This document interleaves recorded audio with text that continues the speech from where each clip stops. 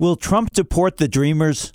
Listen up. This matters. I'm Louis Black, and this is the Civil Liberties Minute with ACLU attorney Bill Newman.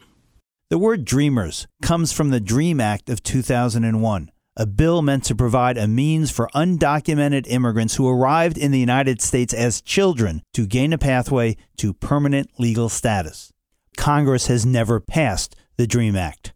However, in 2012, under President Obama, the Department of Homeland Security implemented DACA, an acronym for Deferred Action for Childhood Arrivals. DACA, like the DREAM Act, applies to young people who have lived in the United States almost all of their lives, are attending or have recently graduated from a school or college, or are serving in the military and have a clean criminal record. Trump once said the Dreamers should be deported, and then after that said they shouldn't be, and now he says they're studying the question. There are about 800,000 DACA Dreamer immigrants.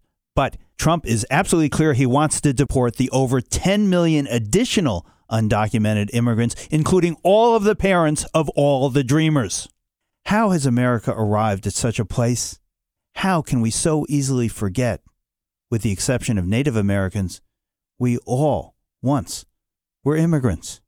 The Civil Liberties Minute is made possible by the American Civil Liberties Union because freedom can't defend itself.